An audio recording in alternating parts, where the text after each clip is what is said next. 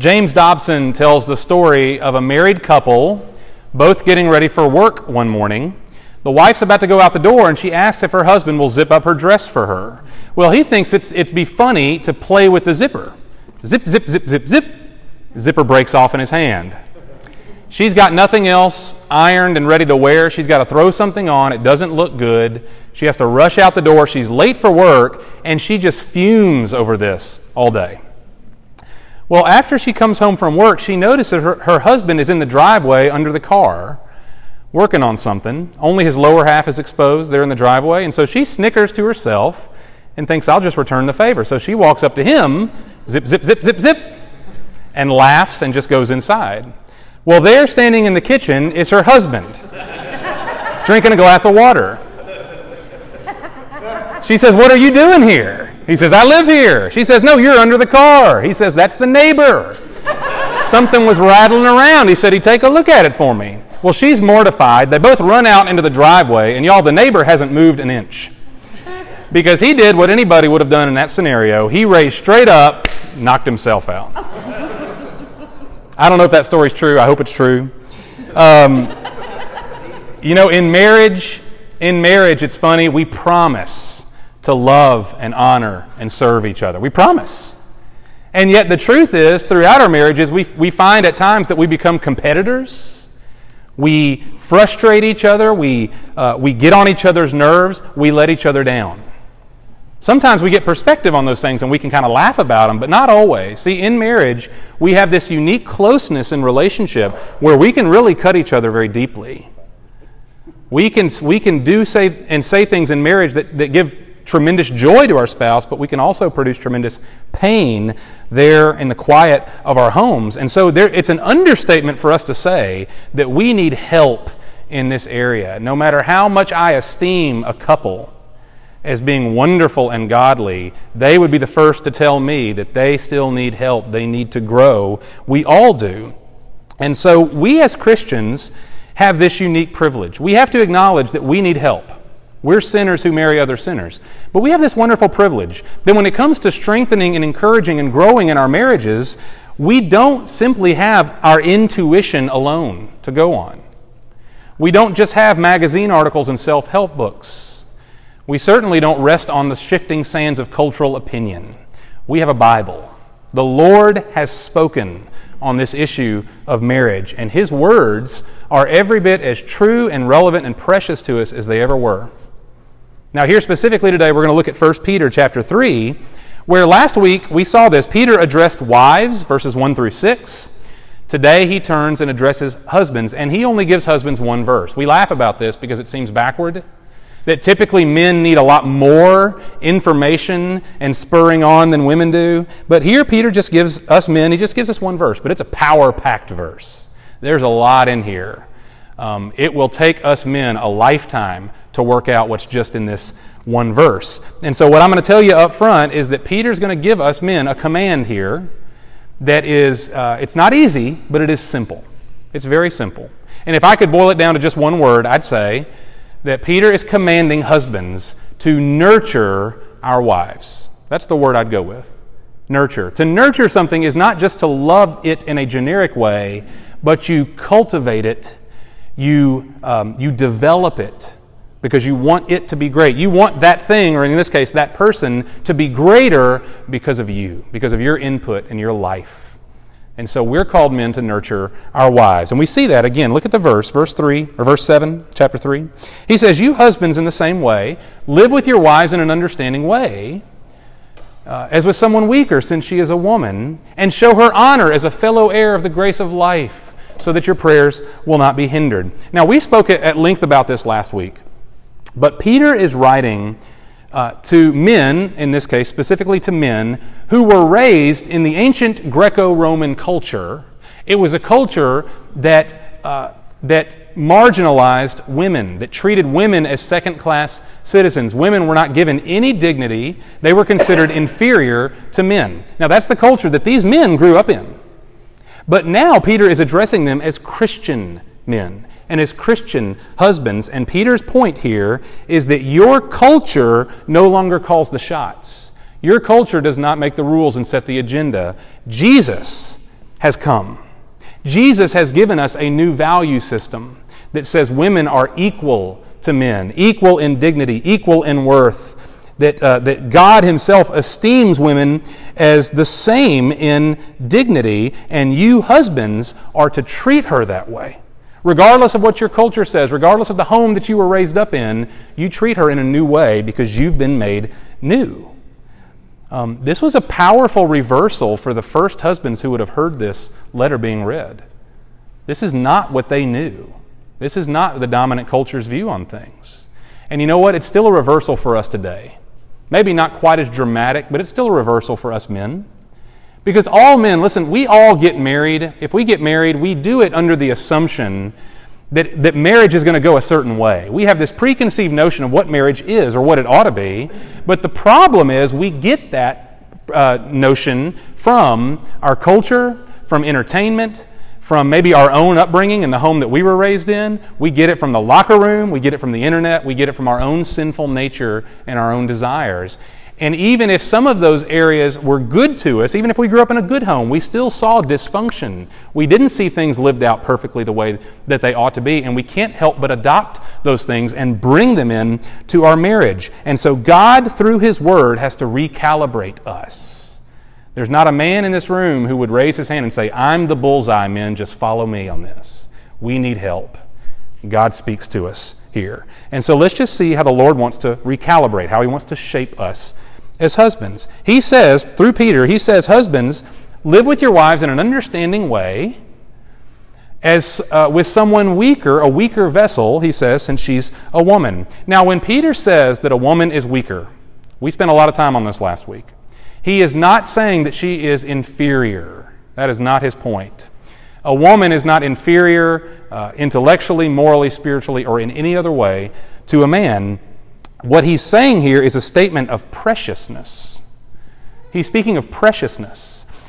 This is generally true. It's not true in every single circumstance, so forgive me. But generally it's true that women are smaller and physically weaker than men. But here's what Peter is saying is not, she's smaller than you, end of story.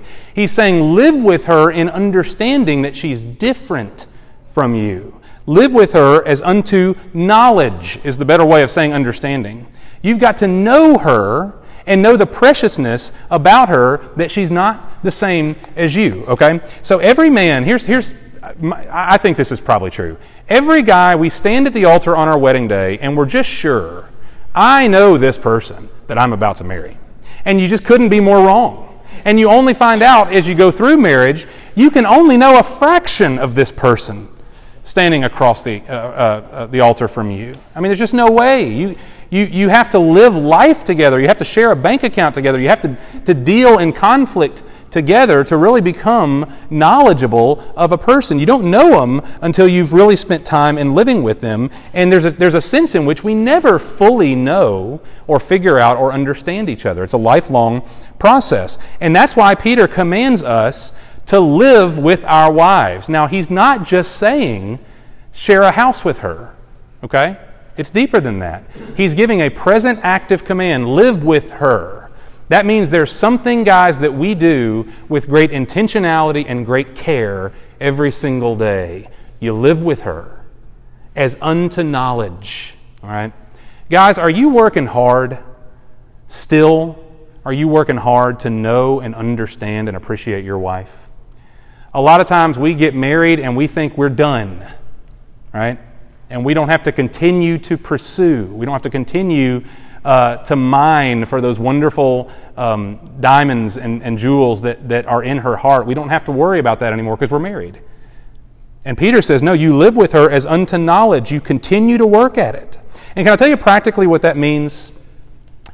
What I'm going to say, this sounds really obvious, I know. But guys, your wife is different than you. And the differences, men and women are different, and the differences are not just physiological. Okay? It's not just physical. She's different from you, and really she couldn't be any more different. Women and men. And here's some examples. When how men treat other men. We tend to treat our wives sometimes like she's one of the guys. When a man is hurting, going through something difficult, other men tend to give him this kind of advice. Man, get over it. Walk it off. Tough it out. Figure it out. Right? Because that's typically how men operate. That advice doesn't work with women.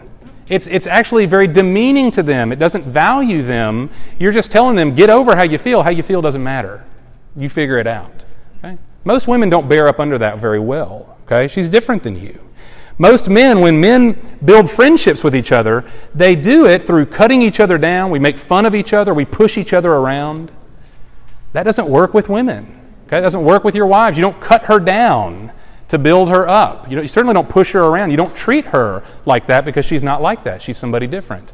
When men spend time with other men, we typically do it shoulder to shoulder. We go fishing together, we go see ball games, things like that. Men typically don't get eye to eye with each other a whole lot and share their feelings. It happens, but it's not necessarily our natural bent. Okay? But guys, you don't treat your wife like that. When your wife married you, she wasn't thinking about a shoulder-to-shoulder relationship. She was thinking about eye to eye. Full face, full attention. She's not one of the guys. She's different than you. And that's why God commands us here. You live with her as unto knowledge. You've got to know her and know how she's different than you. You've got to walk over to her side on this. And so here's again, I speak very generally here. Y'all go correct me at lunch together with your spouse where I'm wrong.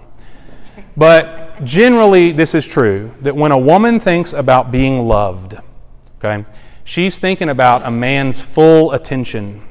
She's thinking about his eyes and his ears and his body language. She wants him. And typically men struggle with that. Men are mostly, for the most part, men are not high verbal communicators. When the day is through, when we're tired, when we've been doing whatever we do throughout the day, we don't typically think about spending 45 minutes talking about how our day went. Most men. Most men, when his wife is sharing her heart with him, talking about her feelings, most men don't really understand those feelings, which is why we're prone to cut in and say, well, what are you worried about that for? That's crazy. Why are you what? I don't understand. And we just solve it, Here's what you ought to do. Because we don't live necessarily on the same wavelength. But here's the question. What's the use of saying I love my wife if I'm not willing to love her on her terms? If I'm not willing to come over to her side and love her the way she needs to and wants to be loved? And I'll admit, I've got a long, long way to go on this. But guys, I can promise you, when your wife thinks about being loved, she's thinking about your full attention. I heard of a wife that when her husband really wasn't paying attention, she would say, give me worth. Okay? It's not just eye contact for its own sake. It communicates value. And for most women, that by itself communicates love. And so, guys, what your wife wasn't dreaming about when she was dreaming of marriage was a guy who's listening with only half of one ear while he's doing something else, maybe looking at his phone and going, uh-huh, uh-huh, uh-huh, uh-huh, uh-huh. Wait, what? Like how we do, guys? You've got to come over to her side. You've got to live with her as unto knowledge. And we could go on with examples here, but here's the point. Peter says you've got to daily seek to know your wife as someone who is weaker than you. And I said this a minute ago. That idea of weakness is meant to connote preciousness. Okay? She's not less than you. She's more precious. And she's something that you esteem as uniquely precious. That's why you married her. She's not Tupperware. She's fine china. She's not something common. She's not like everybody else. She's uniquely yours. And you love her as someone who is precious to you, and you treat her as if she's precious. And so to love your wife, guys, requires a thoughtfulness, it requires a tenderness, and a selflessness that doesn't always come naturally to us. It might have been natural to us in dating when we were pursuing her, but in marriage a lot of times we lose that pursuit and that sense of discipline, and we've got to rekindle that. And so guys, rather than take my word for it, the best thing you can do, men, is just sit her down and ask her. All right? Get with your wife face to face, no distractions, and just say, sweetie, how do you feel most loved? And let her talk. And don't bow up and make excuses. Don't throw it back at her about the things she doesn't do well. You just listen, guys. And you'll probably be surprised at the simplicity of her answers. That she's not asking the world of you. She just wants your heart, more than likely. And guys, here's the good news. Your wife has no illusions of you being perfect. But she has to know that you're pliable. She knows you'll never be perfect, but she has to know that you're willing to change. Okay? A man who bows out his chest and says, well, this is just how I am and you're going to have to deal with it. You have now trapped that woman for a lifetime in a hurtful place because she can no longer appeal to you. And you are deaf to heaven. God can't change you either. I'm just not going to change. Your wife has to know that when you are confronted with sin or with an issue of ignorance, I just didn't know that's how she thought about love. I've got to be willing to change. She's got to know that you're that kind of man. And so this is what it means, in part, guys, to nurture your wife. You come over to her side. You live with her as unto knowledge, and you treat her with preciousness. You don't force her to conform to you. You're going to have to change. I'm not changing. You can't do that, guys. We've got to be able to flex here. And a little bit goes a long way with most women. You don't have to change everything overnight. A little bit goes a long way, usually for her. So that's the first half of the verse. You live with her as unto knowledge, okay? You treat her as precious. You're gentle with her. You love her. Another way to love her, though, and Peter tells us in the second half of verse 7, you see this? Very important. He says, and show her honor, guys. Show her honor as a fellow heir of the grace of life. And what Peter means when he says that is that your wife is equal to you in salvation. From God's perspective and on God's plane, she is your equal. God esteems her the same as you. When Jesus Christ came to the earth to bear up his cross and die for our sins, he did it for male and female alike. There is no class system with God. And the New Testament affirms this. The Scripture tells us that in Christ, because of Christ, there is neither rich nor poor, there's neither slave nor free, there's neither black nor white, there's neither male nor female. For you all are one in Christ Jesus. That's how God esteems your wife. And so Peter has said, we saw this last week, he said, wives, be submissive to your own husbands. But right after that, he tells husbands, you don't subordinate that woman. It's hard for her to be submissive to a man. It's not her nature. She's a sinner just like we are. You don't make it harder, guys, than it has to be. You don't treat her as less than. You don't talk down to her. You don't say, what are you doing spending my money? Okay? We don't ever do stuff like that. You honor her as a fellow heir of the grace of life. The Apostle Paul said that just as a man nourishes and cherishes his own body, so you nourish and cherish your own wife. You treat her the way you treat yourself. And even more than that, guys, think about this. We men who have jobs, if you've got a job with a boss, and that boss is domineering and selfish and hot-tempered, if he talks down to you, if he's not considerate of you, if he blames you for things that aren't your fault, and if he takes credit for things you do well, there's not a man in this room who would sit under that and just take it. You'd be looking for a way out as fast as you could. No man wants to work for a boss like that. Well, guys, listen. Why would that not be true in our homes? That if we're called to be spiritual leaders in our homes, what kind of woman would subject herself to a domineering, thoughtless, careless man? All right? We're told to honor our wives and not just assume that. You honor her as a fellow heir of the grace of life. Now, why is that hard for men? You know, one of the reasons I think spiritual leadership is hard for us, guys, is because typically when we think of leadership, we're thinking of positions like boss to employee, teacher to student, coach to player, parent to child, right? Where there is a sense of subordination there. There's a big bird and a little bird, okay, at work here, and the little one answers to the big one. And yet when we talk about marriage, when the Bible talks about marriage, it doesn't establish roles that way. There is a leadership and a submission, but it's as equals. Okay? It's not do this because you're less than, do this because you're greater than. We're equals, and we're called to honor her as our equal. And so, guys, how do you lead your wife? How do you lead your home in a way that honors her with equal dignity as a fellow heir of the grace of life? How do we do that? We're going to cheat just a little bit on this. I mentioned the Apostle Paul a minute ago. He wrote in Ephesians chapter 5, probably the most famous, highest view of marriage maybe in the whole Bible. We're going to put it here on the screen. This is from Ephesians chapter 5. Here's how Paul frames it, okay? And so we're going to just cheat a little here and look at him for a second. He says, husbands, love your wives. Love her how?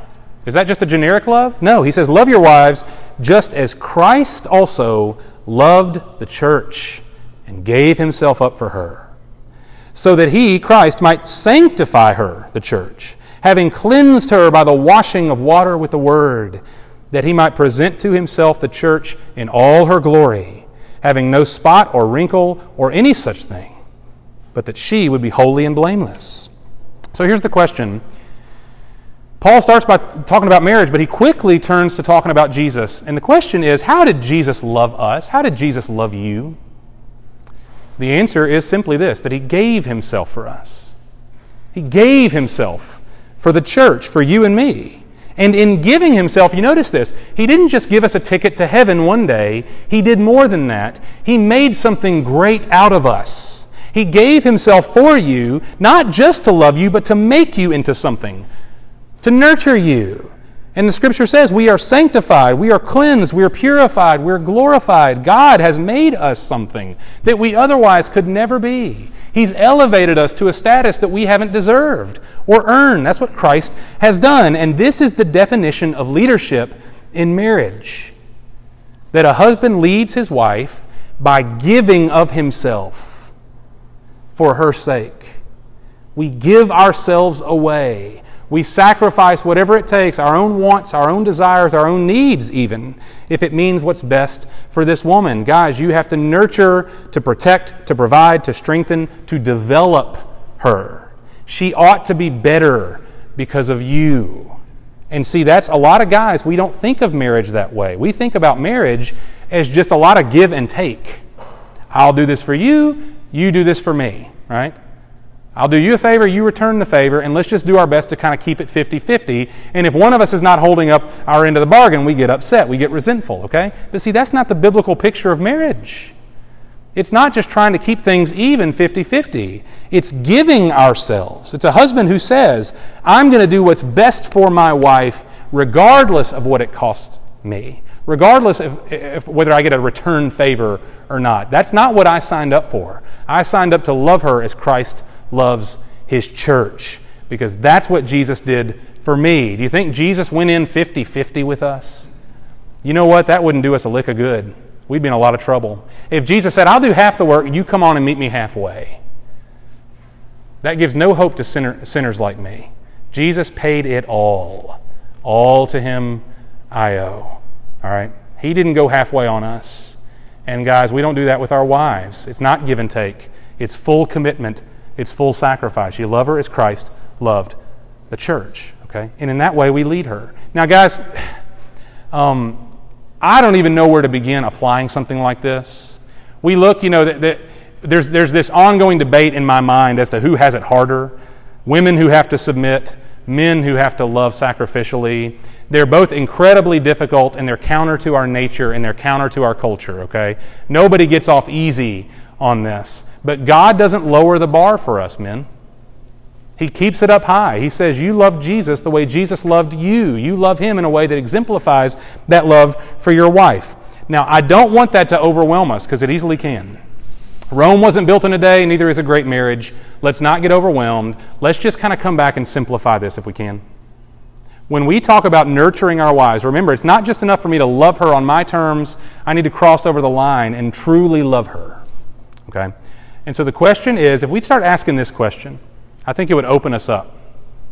I think it would change our marriage. How can I love her? How can I honor her like Jesus has loved and honored me? What if I asked myself that question every day throughout the day, and allowed God by his Holy Spirit to give me opportunity to be creative, to be thoughtful, to be sacrificial, to be loving? Not what can I get from her today, not what do I hope she'll do for me today. How can I love and honor her the way Jesus has loved and honored me? What has Jesus done for me? He didn't leave me in my sin. He saved me, and he's developed me. I'm something great, not by my own effort and will, but because of Him. And that's my role for my wife. I think if we started asking that question, we'd become better leaders in our homes. Okay? But it starts in the heart, guys. It's got to be something that, I said this to wives last week, it's got to be a settled commitment of the heart. You can't do this on a whim, guys. You're not going to wake up tomorrow morning necessarily feeling like this. And so it's got to be a settled commitment of the heart that says, I'm going to live this way. I'm going to draw on the grace of God so that I can be gracious to my wife and honor her the way she's meant to be honored. It's not going to accidentally happen. It's got to be something that we decide on. I will be this way by God's grace and for her sake. Okay? And so we've got to start asking that question. How can I love and honor her the way Jesus has loved and honored me? And just trust that God would actually help us in this. I know He wants to. I know He will. Now let's talk a few baby steps, guys. It's never any good for somebody to give me a real big picture thing without a little bit of practicality here, okay? I could have chosen like 100 different things to talk about. I'm just going to give us 2 for the sake of time. Here are some ways we can honor our wives, men, starting today, all right? So let's take some good mental notes. Ladies, don't elbow here in the next few minutes, all right? Just nod and praise my name. Okay, and I'm gonna do us some good here. And y'all, if I would apply these things, my home would be a lot better off. Okay, I'm not the bullseye. None of us are. I need this too.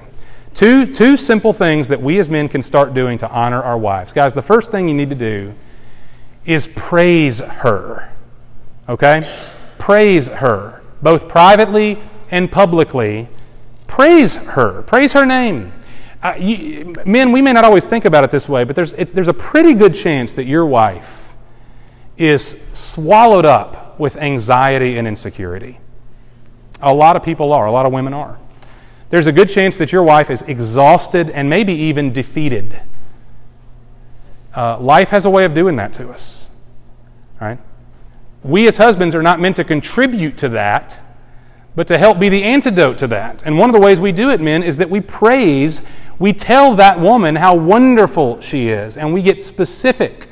We don't just generically say, I love you, that's wonderful, but tell her why. Why do I love you? We've got to do for our wives what Proverbs 31 says. It says, her children rise up and bless her, her husband also. And he praises her, saying, many daughters have done nobly, but you excel them all. Guys, when's the last time you did that for your wife? Not in a generic way, but specifically, you told her how wonderful she is. You thanked her for how wonderful she is.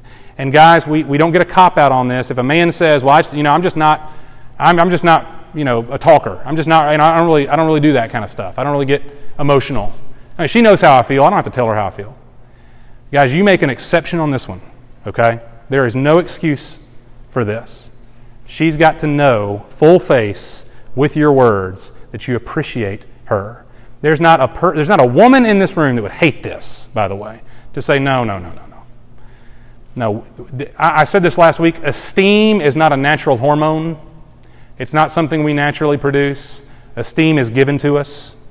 Men, you esteem that woman. Everybody ought to know. Your children and everybody else ought to know how you feel about her. You praise her. And then second, you can honor your wife by giving her stability and security. What does that mean? A wife cannot feel secure with a man who is unpredictable, with a man who's irresponsible with money, with a guy who doesn't come home on time and doesn't call to explain why. A woman can't feel secure with a man who refuses to work, a man who hides his cell phone from her, a man who's still familiar with his old girlfriends and still talks about them, a guy who flirts with other women, and she's certainly not secure with a guy who watches pornography behind her back. There's a lot of things in life, guys, we can't control.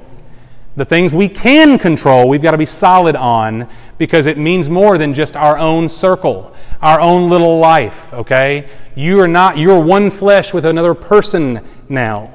And what you do and who you are affects her at the deepest level. You can't give her reason to fear and doubt. You've got to give her security. Should that ultimately come to her from God? Yes, her security should be in God. But you are the example. You exemplify what it means to love her as Christ loved the church, right? None of us in this room should ever worry if Jesus is going to check out on us, or betray us or walk away from us. And a woman in marriage shouldn't have to worry about that from you. Don't give her reason to fear. And now obviously these things bless our marriages, right? These things contribute to the health and enjoyment of your marriage in your home, yes. But I want to tell you as we close that there's more at stake than that. Peter doesn't end with just the horizontal relationship, husband and wife. He goes a step further. You notice there's a little phrase at the end of verse 7, if you look at it. At the end of verse 7, Peter has said, honor your wives as fellow heirs of the grace of life, so that, he says, your prayers will not be hindered. Now, what does that mean? When we refuse to honor our wives, we lose fellowship with God. The valve gets shut off, in a sense. That God doesn't honor a man who dishonors his own wife. God is not going to set His favor on a man who takes his wife for granted.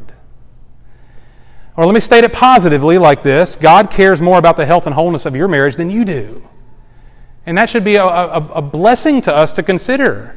This isn't just horizontal, this is vertical. God cares more about the health and wholeness of your marriage than you do. He's in this with us. He's in your corner. He wants something good to come out of this. And so when we mistreat our wives, when we take them for granted, God closes off the valve. He says, I'm not going to honor you. You're going to feel the pain and the weight of this because this is the most precious relationship you're given. This is covenant love. All right? Guys, this is serious business. And so I'm going to close real quickly. I'm going to give a word to wives and a word to husbands here, okay? Wives, I haven't really spoken to y'all much today, so let me just say. Y'all probably married us under the assumption that all the things I've been talking about would be a given. Or at least you thought, I'll change him. I'm going to marry him, and some of these unsavory things, I can change him. And see, what you got instead was what you got instead. All right, you got us. And we struggle. Guys, we struggle. And I don't say this because it's right. It's not right, but it's true. A lot of times, ladies, we men don't change, not because we don't want to change, not because we don't love you. We're afraid to fail. We're afraid to even try to be better because we're afraid we're going to fall on our face. Okay? And I say that to say we need your grace in this. And ladies, if your husband this week, I hope he will, if he makes a little attempt to honor you, to know you, to listen to you, to serve you this week, don't nitpick. If it's a Dr. Pepper, not a Diet Dr. Pepper, you just go with it, all right? Don't say to him, well, it's about time. Just listen, just love him and be gracious to him and thank him for trying, all right? I said, guys, a little bit goes a long way. Ladies, if we make an effort, okay, just bring us in close and thank us. Because it's harder than you might think it is a lot of times for us men. We need help from God. We need your help too. Ladies, I don't know if you ever thought about this. If your husband does something good, tell him very specifically that it was good. Say, I liked that. Do that again. That was wonderful. We'll write it down. All right? Sometimes we men, we just need it real clear and spelled out. We'll write it down. We'll make sure to do it again. Sometimes we're not good at assuming. Just tell us. All right? And men, last thing I'll say, and really this is the most important thing. Guys, all the tips and tricks in the world are not going to change your heart. Tips and tricks for a better marriage are fine. They have their place perhaps, but they're not going to change a man's heart. My heart will only change by the grace of the Lord Jesus Christ. He's the only one that can do this, truly, and produce a lasting change in a man's heart, okay? And so my encouragement to us is this. Let's not just resolve to try harder. I hope you will. I hope I will. We need to try harder. But trying harder in the end is not going to produce lasting change. And so the truth is, this comes from a heart that is devoted first to God. I said to ladies last week, wives, you've got to love God more than you love your husband, because He's the one that's going to provide the type of character that your husband really needs in your marriage. And men, it's the same way. Only God's going to produce the honoring spirit, the nurturing heart, the loving hands and feet that a wife needs her husband to be. Only Jesus is going to produce that. And so our prayer has to be not that we just try a little harder this week and see how things go. Not if I try harder, maybe she'll do something back for me. No. that I say I'm going to be devoted to her, driven by my devotion to Jesus, because He's the one who produces this. He's the one who will produce it in a lasting way. And I said this before, I'll say it again as we close. God wants this for us. We can trust that if we're willing to ask this question, how can I love her the way He's loved me? That Jesus Christ will make you the kind of husband that she was dreaming about when she said, I do. Let's pray for that. Father, we need this. Both men and women alike, we need this. And so I pray, Father God, that you would be sensitive to us in our pain, in our insecurity, in our failures. If we in this room are married, then one thing is for sure, that we have stubbed our toes and we have messed up countless times. We'll do it again today, I'm sure. And so, Father, we need your help. Father, you affirm for us in our own hearts this truth, that you didn't just save us to get us to heaven, you saved us to make something out of us. And part of that, for most of us in this room, is that, Lord, your desire is to make a great husband out of us and a great dad, and that you want something, Lord, for us that will be a blessing to our home, and Lord, it would be an example to the world of what a marriage can be when we devote ourselves to you. And so, God, help us men. Where we have failed, Father, make us to feel your forgiveness at the deepest level. And I pray, Lord, that you would grant us the grace of a forgiving wife. And God, that we would today not settle for a marriage of give and take. That we're not just trying to keep things even, but that we would say what we signed up to do. I'm going to love, I'm going to honor, I'm going to serve, I'm going to give my life for this wonderful, precious woman, God, that you've given me. And Lord, I pray, we know, I'm sure every man in this room would gladly give up his life literally. We'd jump in front of a bus to save our wives if need be. We'd all do that. But Lord, I pray that in the much smaller things, that we'd become loving in those things, that we'd listen, that we'd encourage, that we'd affirm, that we would serve, that we would help her. The little things, Father, that communicate love, not just the big things. And Father, would you remind us that this comes from Christ. Our wives will not always deserve this kind of treatment, and we don't deserve it either. And so we've got to root this in Jesus. Father, would you help us in this? That when we look at our wives, Father, that we see the responsibility of being like a mirror of Christ. That she can look at us and see you. That when we love her, she feels loved by you, because this is the greatest picture of love that you've given to us. It's marriage. And Lord, give us joy in this. That as we grow in this, Lord, it's not a mechanical process. The more we grow as husbands and wives, the more fun it gets, and the more we enjoy each other. And Lord, that's just the wonderful byproduct of this. There's nothing stale or cold about this. You've called us to a delightful relationship. And I pray, Father, make it so. Give us all the grace we need to be changed men today. And Father, I pray, Lord, that we would enjoy the blessings that come from it. We ask your grace today in Jesus' name. Amen.